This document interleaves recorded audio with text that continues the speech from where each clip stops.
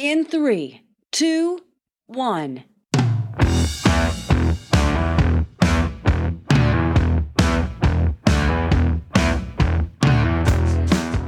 Sandie Eggers is an expert in building resilience and overcoming adversity. Sandie has helped countless individuals and organizations to navigate through challenging times by providing them with practical strategies and tools to build their resilience.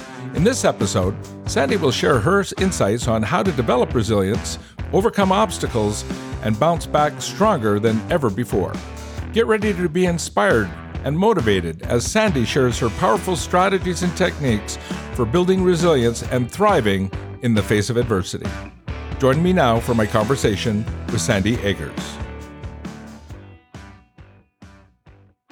Well, hi, Sandie. Welcome to the program. We're delighted to have you. Oh, I'm delighted to be here, Michael. Thank you so much for having me today. Now, where are you at today? I am in the Low Country, Charleston, South Carolina. Beautiful place. Yeah, it truly is. Spring and fall are the key seasons. Well, good. Well, we're excited to have you, and we're here talking about resiliency and something we can all benefit from. And you talk about it being as the number one thing that we should be working at as leaders. And to be a resilient leader, we've got to develop that and have that kind of growth mindset. And building resilience is a critical element of that, whether we're a leader or not, personally or within our own families. It's all about resiliency. So tell me a little bit about your background and how you learned about being resilient in both your personal and academic life. I have always been quite adaptable, even as a youngster, always inquisitive, having a learning, curious mindset that really helps as you're growing and meeting change. But I think what really tested my mettle from a personal standpoint, what really boosted my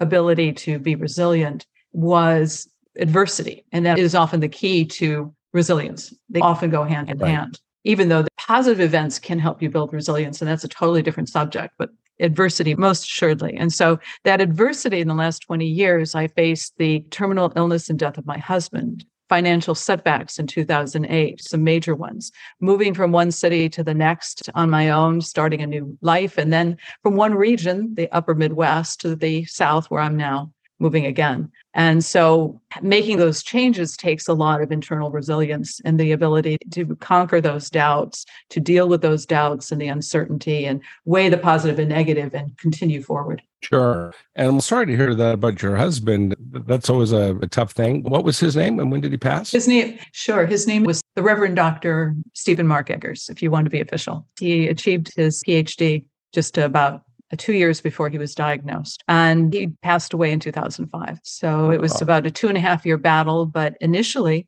the colorectal surgeon, when he discovered what was wrong with Steve, gave us 3 courses of treatment. And he had started his count by saying, for the first course of treatment, if you do nothing, you'll be dead in a few days. So that, again, really shook us. And we had to just marshal our resources in order to fight Absolutely. Challenging times. When it comes to resiliency, there's many misconceptions about being resilient. So before we talk about what it is, can you tell me what it's not? That's a very good point, Michael. Thank you for bringing that up. When people think of resilience, they often think, oh, well, in order to get through this adversity, I must have stoicism. I must have a stiff upper lip and just plow through. Resilience is not that. It's not just going through adversity just to plow through it, because you can learn a lot by properly going through adversity. And adversity, too, is not some immutable genetic trait that some people have and others don't. There's a lot of research to support that resilience actually can be learned, which is really great news for a lot of people, myself included. Do we have to go through adversity to learn it, or do we have to get the building blocks from understanding what happens? It's kind of like the stages of grief. When we have grief, when your husband passed, and there's a roadmap you can actually follow and go, I'm in this one right now, or I'm going back to this one again. And we can understand where we are. When it comes to resiliency, do we have that as well? Do we understand what those steps are and how to develop that resiliency? It's such a complex issue. They're not steps per se, and there's multiple factors that help one build resilience, but we can at least identify a few that when looked at, when maybe going through some exercise to build those attributes, can help build resilience. And one example is research has shown that optimism, just the general ability to see the positive things in events and in life, can help build that resilience, can help people go through that adversity. And there are techniques to help, even if you don't consider yourself an optimistic or a positive person. There are techniques that can help you at least improve that trait, that attribute for yourself so that you can be. That's for building resilience. But the number one thing that you have to start with, especially as you're going through and determined to do something new, which is build resilience, you have to have a growth mindset. And I'll talk a little bit more if I have the opportunity toward the end about how people can help get that start with their growth mindset. I have a special offer I'd like to make. Absolutely. Well, we'll make sure we cover that. Well, like I said, we all have adversity being a young kid, and then you get the adversity and you deal with it. And mine was never too severe enough for me, but it was, you go through it and you go, okay, well, wait a minute, that didn't kill me. And so if that didn't, maybe I'll try this and maybe I'll try this. But it's interesting with the optimistic attitude, because optimism does get you far. Sometimes it takes you out of reality, and it's a matter of looking at things. We had a guest on our show here recently, and she talked about when's the time to give up? Like, when is it time to give up and say, hey, wait a minute, it's counterproductive, and recognizing that it's counterproductive and terminating that and moving on. And that can be part of the resiliency as well. It's building your life stamina almost, isn't it? It is. And you brought up a very important point. I certainly don't mean to say that optimism, gone too far that you become unrealistic and you can't deal with that situation. You're absolutely right. And it's interesting also, too, that research has shown the other attribute that helps one build resilience is also called surrender. Knowing, and much what your guest said, knowing when you have done everything you can, there's nothing more. And it's actually an active step to surrender that situation. You let go. Yeah. Yes, because otherwise the irony is the more you try to control something, the more it controls you. So you're not achieving at all what you would hope to. Oh, that's right. There is a point to that. I found it interesting when you use the word stoicism, being stoic in the environment. And I actually read the Stoics. I love reading the philosophers, right? Yes. And when certain events happened, it's their outlook at it, which is where we got the word, they're being stoic, almost non-emotional in an event. But you can be very much impacted by it. But the key is you've maybe processed it. Like, we all have a knee-jerk reaction to a situation. If something happened bad, I'm going to react naturally. And then it's like, okay, wait a minute. Can I control this? And I think that's part of this process is it in my control or not in my control? If it isn't, let it go, move on, and just focus on what I can control. Absolutely. Now, if you were going to define resilience, because like I said, it's broad-based. Correct. How would you define it? If we were going to explain to somebody, said, what does resilience mean? Because it can mean different things to different people. How do you define it?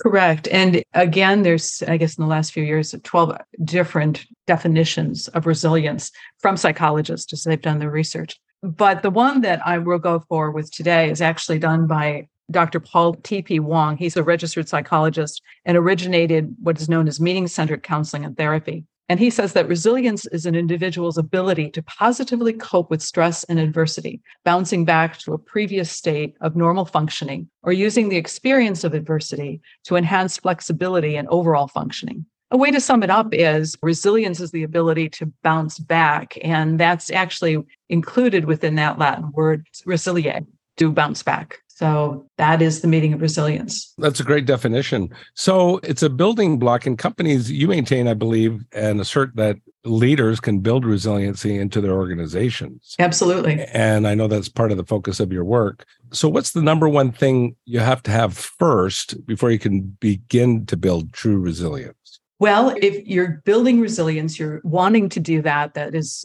actually a new venture for many, thinking that they actually can do that and then having the techniques to do that, which they can. But in order to do that, you have to be open. You have to have a growth mindset.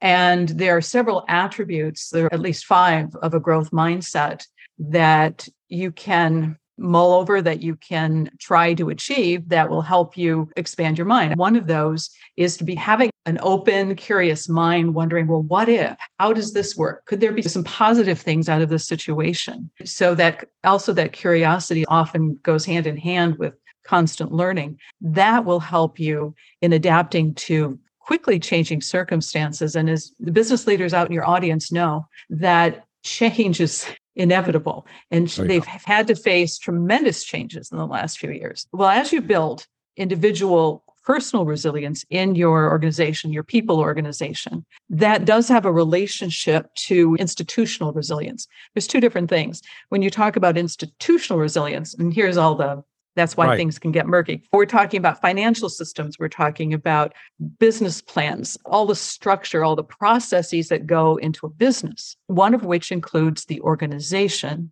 And within that organization, of course, are people. So to build organizational resilience within an institution, i.e. business, one needs to build personal resilience in your employees. In fact, the chairman of McKinsey and Company's offices in Asia wrote an interesting article talking about how it goes hand in hand. Right. And how it's important. So it's bottom line stuff, really, when you consider it. It's kind of like if you want a learning-based organization, you have to have learning-based individuals who are focused on learning.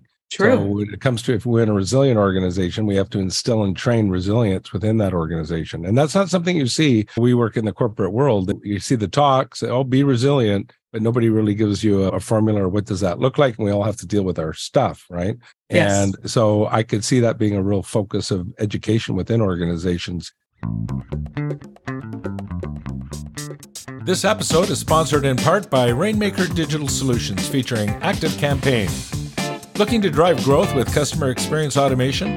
ActiveCampaign, the #1 marketing automation platform for e-commerce, B2C and B2B companies, gives you the email marketing, marketing automation, and CRM tools you need to create incredible customer experiences.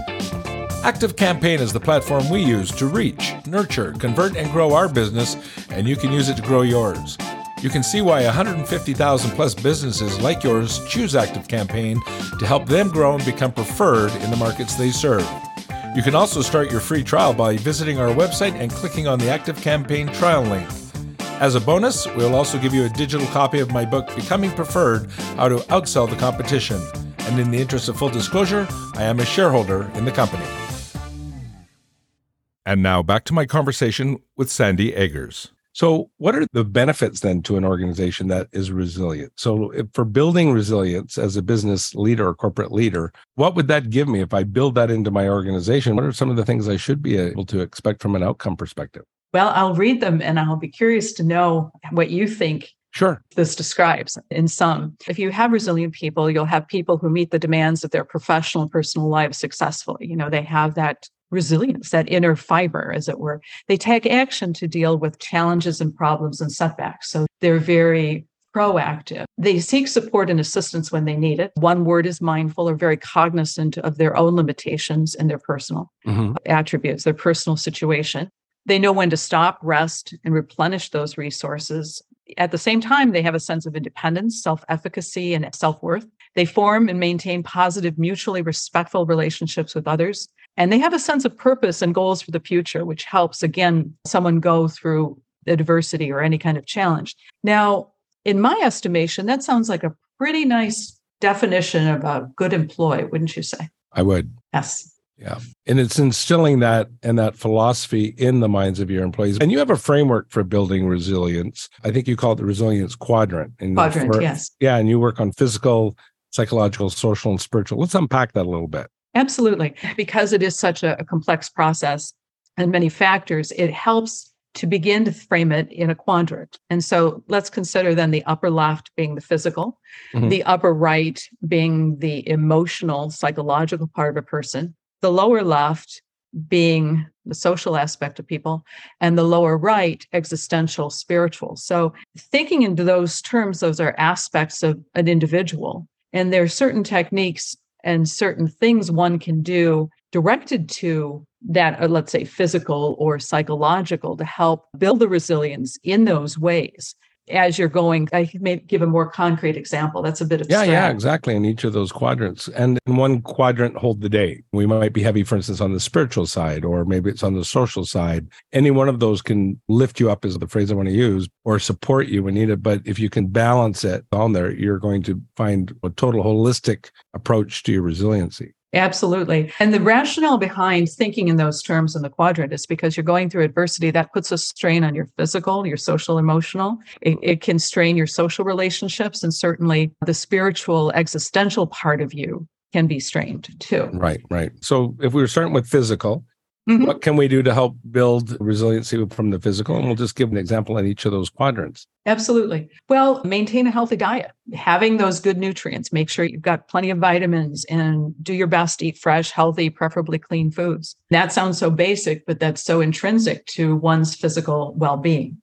Well, I think so. And if you're eating poorly, I always look at it as fuel. And I've had to change my thinking around that because sometimes I like to eat some bad fuel. It's We all do. yeah, but I feel Yes. better with it. So, first thing I do is I get up in the morning and I go for a walk. First thing, 5 o'clock in the morning, I'm out. I do 5-6 miles every single morning. Wow. But that's my R&D time. So I read with my ears and then I come back and I make myself a nice green drink with lots of nutrients and I don't get into the coffee right away. And I feel good. Starting point is I feel good and I'm putting some good micronutrients into my body. So physical is important. And from a stress or a workout point of view, it's good for burning through some of those issues. It's hard to be in two places at the same time when you're focused on working out. Yes, that's or true. exercise. Yeah. So you say nutrition, exercise, eat good, clean foods. Yep. Good example. Mm-hmm. Water. Okay.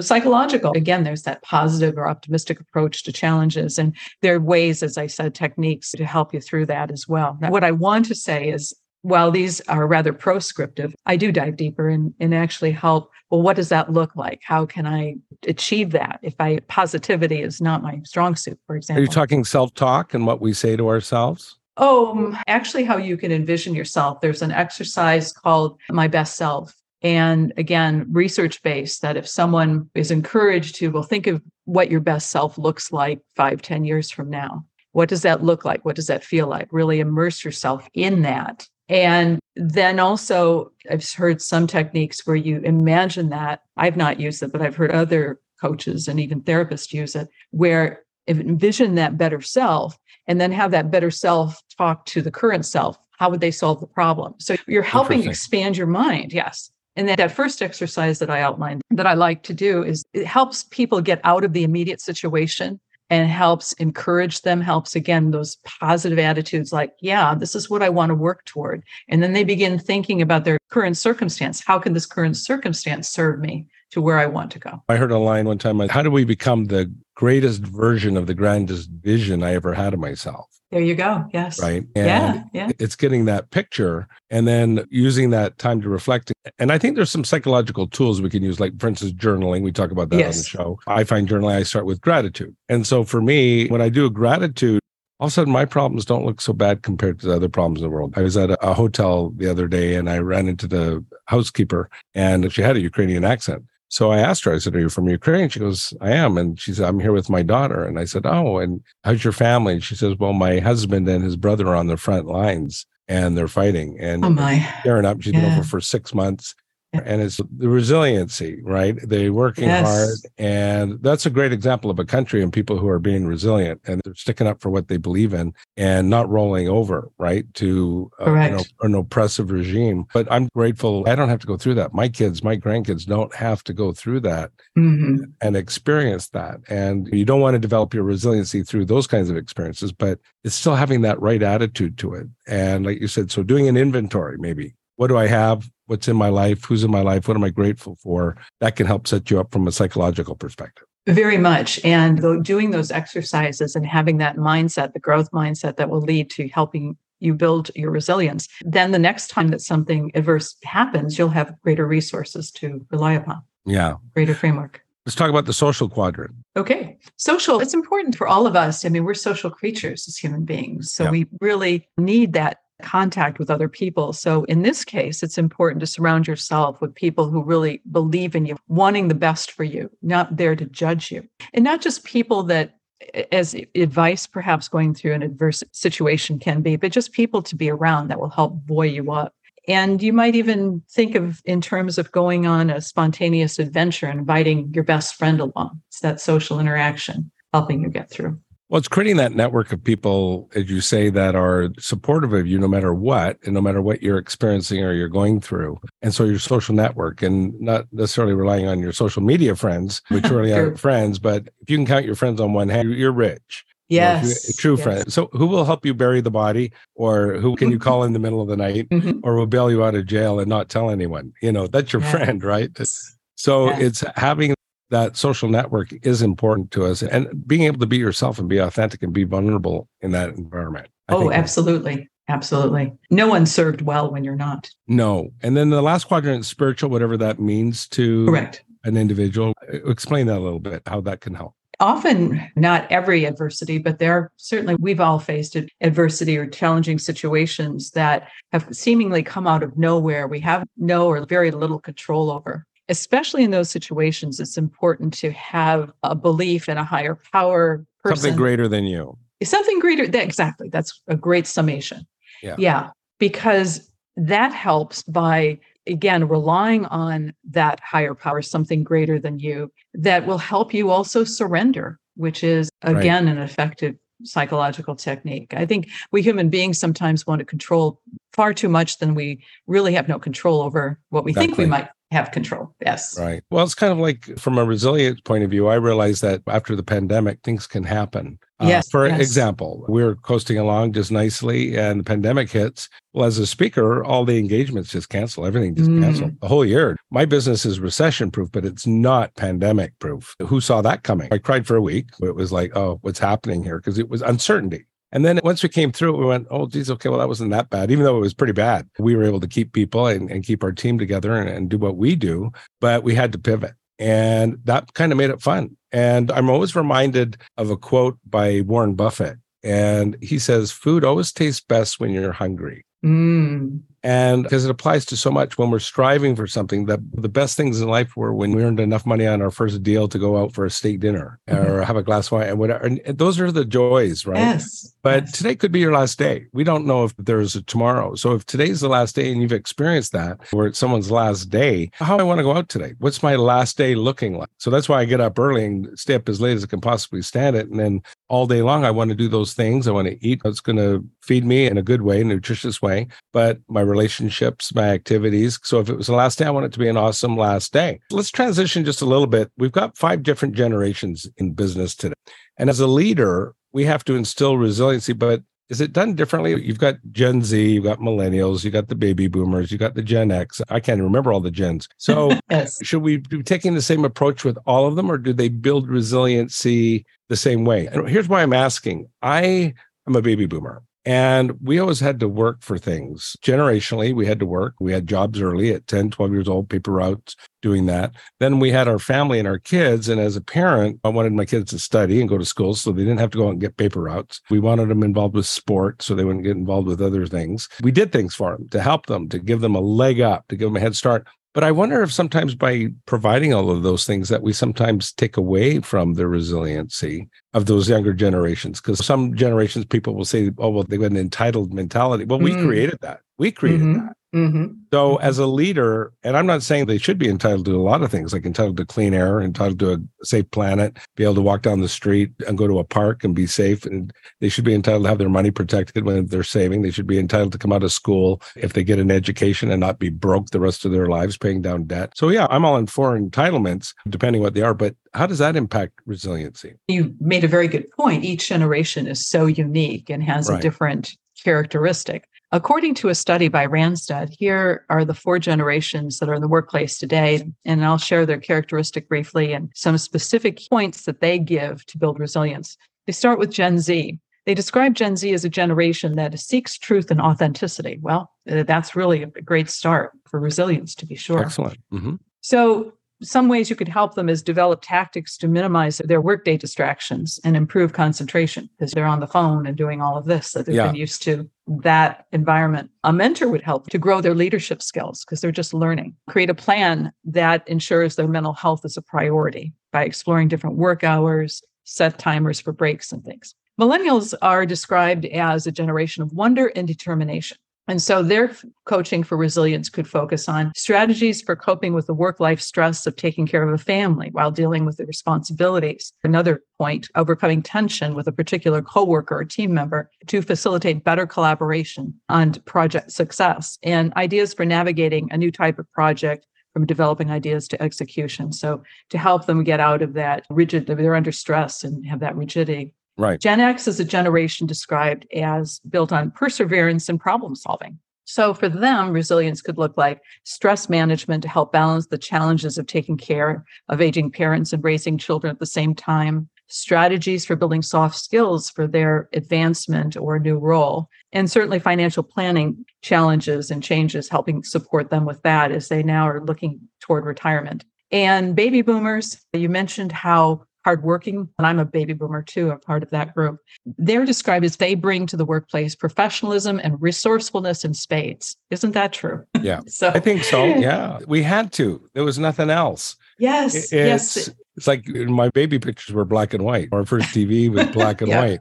Yeah. I remember record albums, cassette 8 tracks, everything we had to build, we had to fix it. Now we live in this instant gratification era and people want things quickly. We didn't get the flow of information quickly. So we had Correct. to bounce back. We didn't have the tools. We had different tools. Right? Mhm. We had different tools. But at the end of the day, we're still trying to develop and build our resiliency. So I think that adversity helps. And every generation, we want to make it easier for the next generation. We want the best for our kids. But at the same time, it's almost a double-edged sword. We almost rob them from the opportunity to develop that resiliency. And that's so hard to know. So would you like to know how we should perhaps help to build resilience, our generation? Let's talk about that. Okay. I don't think this is necessarily true for you and me, but it sounds as though I think as a whole, the generation is helping them to better adjust to flexible technology-based working arrangements, remote and hybrid work, non-traditional 9 to 5, identify learning courses and trainings that can expand their existing skills, whether that be technology or public speaking, and determining new and creative ways to put knowledge and skills to use. So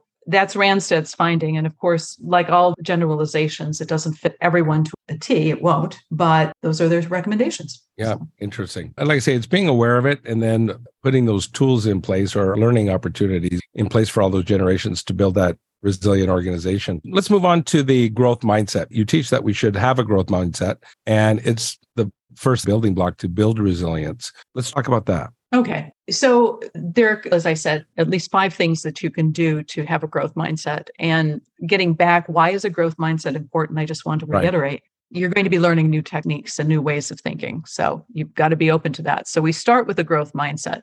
And what does that mean? Well, what does that look like? It means that you accept the fact, for example, that there is change. So not just accept it, which is one stage, but the next stage, actually embrace it. And that's where the third aspect of being positive actually comes in. You approach this change with a positive attitude and begin to say, instead of saying, what could go wrong? I mean, certainly, if you're analyzing something, you want pro and con, but also see, well, what good can come out of it? What will this lead to? Is it something different? How can I benefit? How can I grow? An example, even through the greatest adversity of seeing your husband and high school sweetheart die of cancer, through that journey that we went on together, we saw the positive that came from it. We became more cognizant of relationships. We valued them more. We valued the simple things in life. So it reminded us of those other things that we had been missing. Now, that's a difficult way and a very difficult adversity to go through. Right.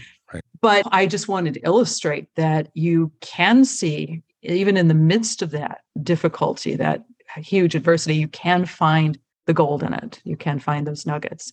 And that by doing that, that helps you get through it. And then what I did is then I also wrote a book based on our emails we sent friends and family, which were teaching them what we're learning about life. So once again, giving and sharing helps you. Right. So those were the top 3 of having a growth mindset. So when you define growth, it's not just necessarily business growth, it's that personal growth as an individual. And Correct. then if you have an organization with people who are focused on personal growth, the organization is going to flourish as well. Exactly. That's where you're going with it. Okay. Well, it has been true, at least in the last 10 or 20 years, but more than adapting, thriving within change and innovating with change. You said something interesting, Michael, earlier about the pandemic and how your business and how you saw your business within that context. And I heard an interesting comment you said. You began to see that, gosh, as I'm pivoting, that was actually kind of fun. That illustrates a very positive attitude. That illustrates of how, in just what I was saying, how can I look at this challenge? I can't change the reality, but I can change my attitude toward it. I can change some of my actions. And you did just that. Right. And that made a difference. I have a couple of friends who are Everest climbers, Al Hobson, Jimmy Clark. They climbed Everest 3 different times. And the first time they were 300 meters short of the top. The second time they were about 150 meters short of the top. And the third time they actually summited.